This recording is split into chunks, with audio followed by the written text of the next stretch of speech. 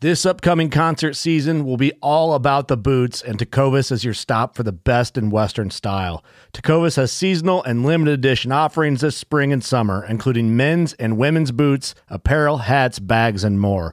All Tecovas boots are made by hand in a time-honored tradition with timeless styles that are always on trend. And Tecovas has first wear comfort with little to no break-in period. It's hard to find this level of comfort paired with this level of style.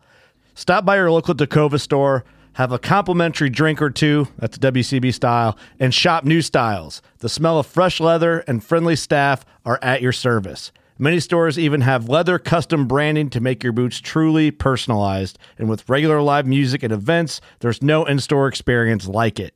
If you can't make it into a store, just visit tecovas.com. That's TECOVAS.com. They offer free shipping on all boots, as well as free returns and exchanges, and ship right to your door. Go to tecovas.com and find your new favorite pair of boots today.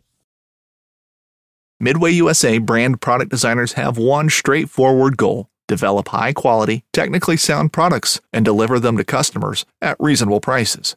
If you are immersed in the shooting sports industry and pay close attention to every single detail, you know our products are built right and stand up to everyday use. Who has shooting mats and range bag systems to hunting clothing and just about everything for the outdoors? Log on and shop 24/7 with super fast shipping. MidwayUSA.com. The 1911 is one of the most iconic firearms in history.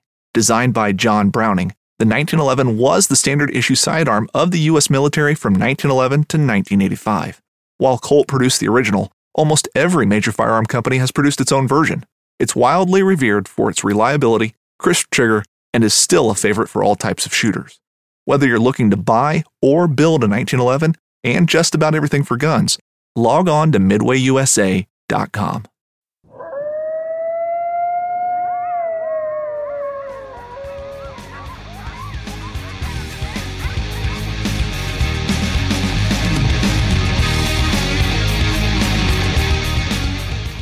Welcome to Warden's Watch Wild, where we talk to wildlife professionals. Brought to you by the Village Gun Store, Whitefield, New Hampshire. I'm your host, Game Warden Wayne Saunders, and this is Warden's Watch Wild.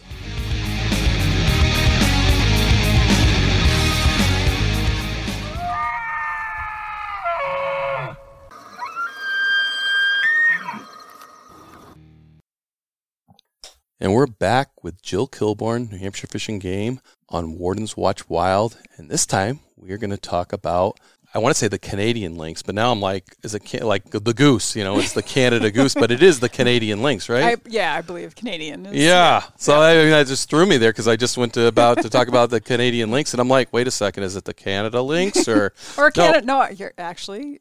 Yeah. I think, but when I hear lynx, that's usually Canadian lynx. So, yeah. And maybe I just call it lynx. Yeah. Let's go with that. Is the proper North American term, though, just lynx? Lynx canadensis. So it is. Has a little bit of Canada in there, so somewhere. So there you go. Yeah. So either way, I like I said, you think you're right. And certainly our lynx population is right on that border with Canada. Yes. It's fascinating. Being able to work the border patrol up there and working the border. I know I reached out to you on several times to, let you know where I saw tracks and things like that in the snow. Yeah. And you guys actually did a lot of work up there with our good friend Alex A., who hopefully will be on this show as well. Yeah, that would be great. Yeah. So Alex A. got done with his work on Martin that we were working with him, and him and I had many long trips of riding in the truck where we would have discussions and like pie in the sky things that we wanted to do. And lynx often came up. Alex A. did some work in Maine when they were doing the original research back in the early 2000s on lynx. And so we both kind of got our brains together and decided that we wanted to try and do something with lynx in New Hampshire. And at the same time as those discussions were happening, ironically, we were starting to getting more occurrences of lynx in New Hampshire. So it was probably in the 2010 kind of range. We started getting people seeing lynx tracks in different places, photos of lynx. It was just as trail cameras were kind of switching over from a lot of film and the expense of dealing with film cameras. Well, that was a game changer. To when it really became digital. And that's when, trail cameras really took off. Yeah. So yeah, Alexei and I kind of started to tackle figuring out a way to deploy cameras throughout where we thought lynx could be in northern New Hampshire. And it kind of snowballed and ended up being his PhD work that he just got done with here in the past year or so. Yeah, pretty cool animal and very, again, habitat specific, food specific. Exactly. So 99% of the lynx's diet is made up of snowshoe hare. So wherever you have snowshoe hare populations or snowshoe hare populations dense enough to support a lynx population is where lynx will pop up. And so that was another component of Alexei's work, was not only figuring out where the lynx were, but also figuring out what the snowshoe hare densities were and whether they could support lynx in the different places in northern New Hampshire. We did some work in the Whites, where we deployed a bunch of cameras in the high elevation forests of the Whites, and then also did some pellet counts specifically for snowshoe hare. So you go out and you count the number of pellets in a certain area, and depending on the number of pellets you find determines the density of snowshoe hare at that location. Okay. So we did that in the Whites, and then we did it in another location in Vermont, and then we did it in the very northern tip of the state up in Pittsburgh, in some of our softwood forests up there to figure out what the densities were. And sure enough, snowshoe hare densities weren't high enough in the White Mountain National Forest, but they were up in Pittsburgh to support lynx. And lo and behold, that's where our biggest population of lynx, we feel like, is up in that northern tip of the state. Did you ever document any lynx in the White Mountain National Forest? We did. So we actually got a couple photos on a couple of our cameras, and then we had a couple reports that came in of people that found tracks, but they were never on a consistent basis like we were getting in other portions where we knew we had snowshoe hare densities. So are those lynx traveling to get food there? Probably working their way through, finding small populations of hare, but never, like, it seems like, consistently staying in those locations. It was just more of a movement through.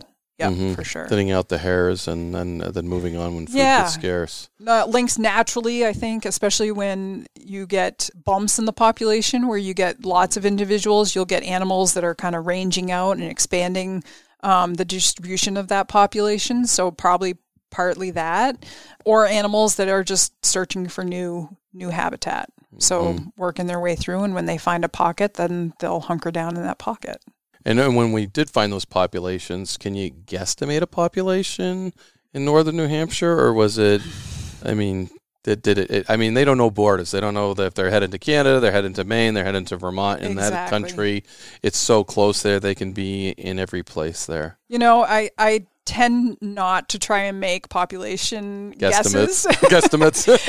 Because when I tried to do it for Martin, working with Alexei again on his master's work, I said we had a certain number in the area where he was doing his work, and he doubled essentially the numbers that we had there. But yeah, I think the biggest thing to know whether or not we have them is whether or not we're seeing young. And we have documented that in quite a few locations in New Hampshire where we actually have an adult lynx traveling with 2-3 kittens on the cameras. And that, I think, is the better indication of whether or not the population is here and how consistently they're using an area. Right. And once we documented the population, then we took some restrictions with trapping and things like that, correct? Exactly. So once we figured that we had a consistent population, we created like a lynx exclusion zone to minimize the risk of catching a lynx in a trapper's trap. And specifically the body gripping traps are the ones that we're most concerned about, because those are the ones that would kill a lynx if it was to actually stick its head in one of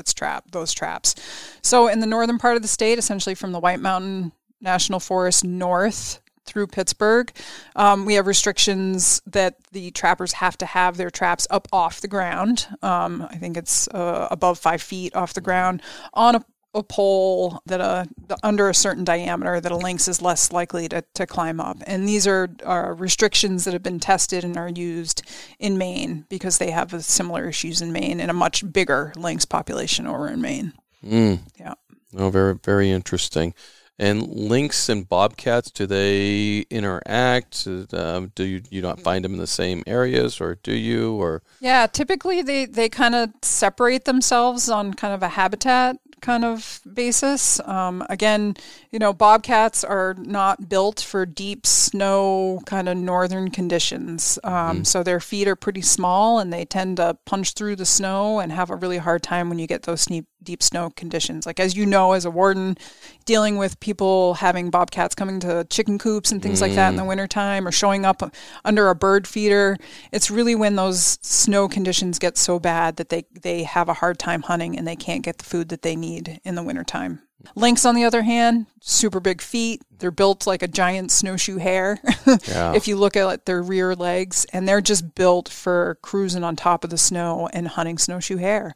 So in those deep winter conditions, they actually outcompete bobcat and can actually do quite well in those conditions. Yeah, I remember I took a photo of what I thought was a lynx track, and I sent it to Will Stetz, one of our other biologists, and he's like, yeah, no, bobcat. So, and then when I saw a lynx track for the first time, I was like, oh, wow, my goodness. Talk about having a snowshoe on your foot. I mean, it's an incredibly big track that lets them float on top of the snow, designed for that. So I get it once I saw it, but it took that long to see one. Yeah. And then I'm like, wow, that's a lynx track, and I'll have to post something so people can see the difference, because it's amazing. I have some photos I can definitely share with you, but awesome. the thing that kind of is telltale for me is, and not always the track shows this, but it often looks like a snow cone or like a ice cream cone.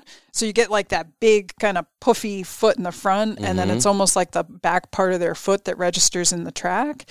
So it looks like a ice cream cone kind of in the snow type of thing. No, I never made that correlation, but we'll definitely have to look at that. So, yeah, very, very neat animals, very minor population compared to other things in the state, for sure. Yeah. Threatened in the state of New Hampshire? So they're state endangered in New Hampshire, but federally threatened. So it is one of the only mammals that we have that's federally listed as well in New Hampshire. Yeah, it's got protections at both levels. At the federal level, they've started to consider potentially delisting lynx because, as you know, the population in Maine seems to be doing quite well, and actually much better than anybody thought after they did the research back in the 2000s, the early 2000s.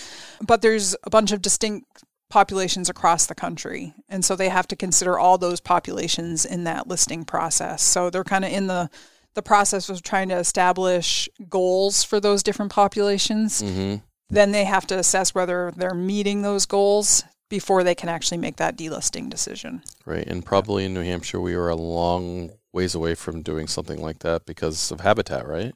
Well, yeah. So our population of lynx is we're at the very southern extent of lynx distribution. So we're never going to have like a huge population of lynx here in New Hampshire. We're going to see them when we have the appropriate habitat. So if we have a bunch of young, regenerating, really dense softwood, so spruce and fir stands that are supporting a bunch of snowshoe hare, then that's when we're going to see lynx on our landscape. If our forests mature, we lose those densities of snowshoe hare, then there's no reason for the lynx to stay here. They're going to want to move on to other places where they can actually find the food that they depend on so heavily. So, it's really maintaining that habitat on our landscape to maintain that species. And I think if the lynx got delisted federally, then, we'd look at where we'd want to put it on our state. We'd establish some kind of quota or bar. Or bar where our expectation is for the species in the state. If we have a federally listed species, it's automatically put on our state list. If it's not federally listed, then we have a whole system for evaluating how to put species on the state list. I think that's interesting because I don't think a lot of people understand that the state can list them and the federal government can list them. So exactly. You always hear about the endangered species list. It's usually on a federal level, not on a state level. Exactly. Where, I'll use the marten, for example, that large populations in Maine, trapped, harvested, New Hampshire, not. So yeah, formally listed for a very long time, never listed in Maine. So yeah, two very different scenarios, but same species, very close populations. Yeah, and the same research that went into Martin would go into lynx in order to establish those types of things. Exactly. Yeah. And that's the responsibility of our non-game and endangered species program. That's part of the Fish and Game Department, is they kind of think about all those species and those interrelations and how it works. Yep. And working with these species like lynx, I mean, it's tricky because they are pretty remote. I remember, when you leave the office, you get a good hour and a half, 2 hour ride, and then you get on a snowmobile. Yeah. To go out to look at these cameras, to maintain them. I know one time I had the Border Patrol, they caught some lynx on cameras, and I'm like, send those to Jill Kilbourne, and they sent them, and you were all excited that you had some more documentation, and they were all excited that they could help participate in the research. Yeah, and it was always fun because we'd run into the Border Patrol cameras and get buzzed by the helicopter every once in a while, or get a random phone call from somebody who's like, oh, you went by this camera. And we're like, yep, that was us. Yeah, no doubt. So, and working in that environment, that's just a cool when we start reaching up to our northern part of the state, because it is a different world that lynx live in. Yeah, and it's a remote part of the state, which is really, really cool part of the state to work in. And just like you said, it's not an easy task to get out there and do some of this stuff, because it's definitely takes a little bit more thought and effort to get out to some of those locations for sure. Yeah, and mechanical, if the snowmobile breaks down, you're probably done for the day. Yeah, and just getting that out of there is the project. We've had a few recovery missions. Yeah, absolutely. So I want people to know all the hard work that goes into this research and stuff. And it's exciting work. I've watched you through your career and with the Martin and with the lynx and everything, and I'm always excited to learn what you've learned. So. Well, we also appreciate all of the collaboration, because just like you said, some of those Border Patrol sightings were really important for where we decided to put cameras. So it was a great relationship, and we appreciate that as well. Oh, that's cool. Well, thanks for taking some time and talking about the lynx population here in northern New Hampshire, and lynx in general too. And now I'm going to have to look up their official names, though. Yeah. No, ask Alex. I'm sure he knows. I'm sure. Thank you.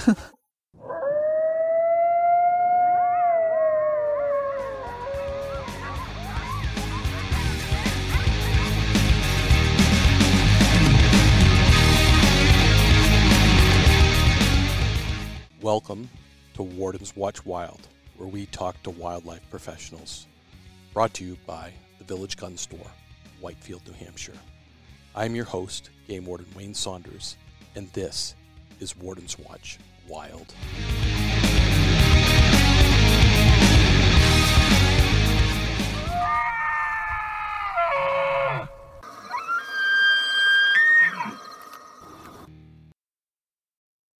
I'm Will Cooper, host of HuntStand's Make Your Mark podcast.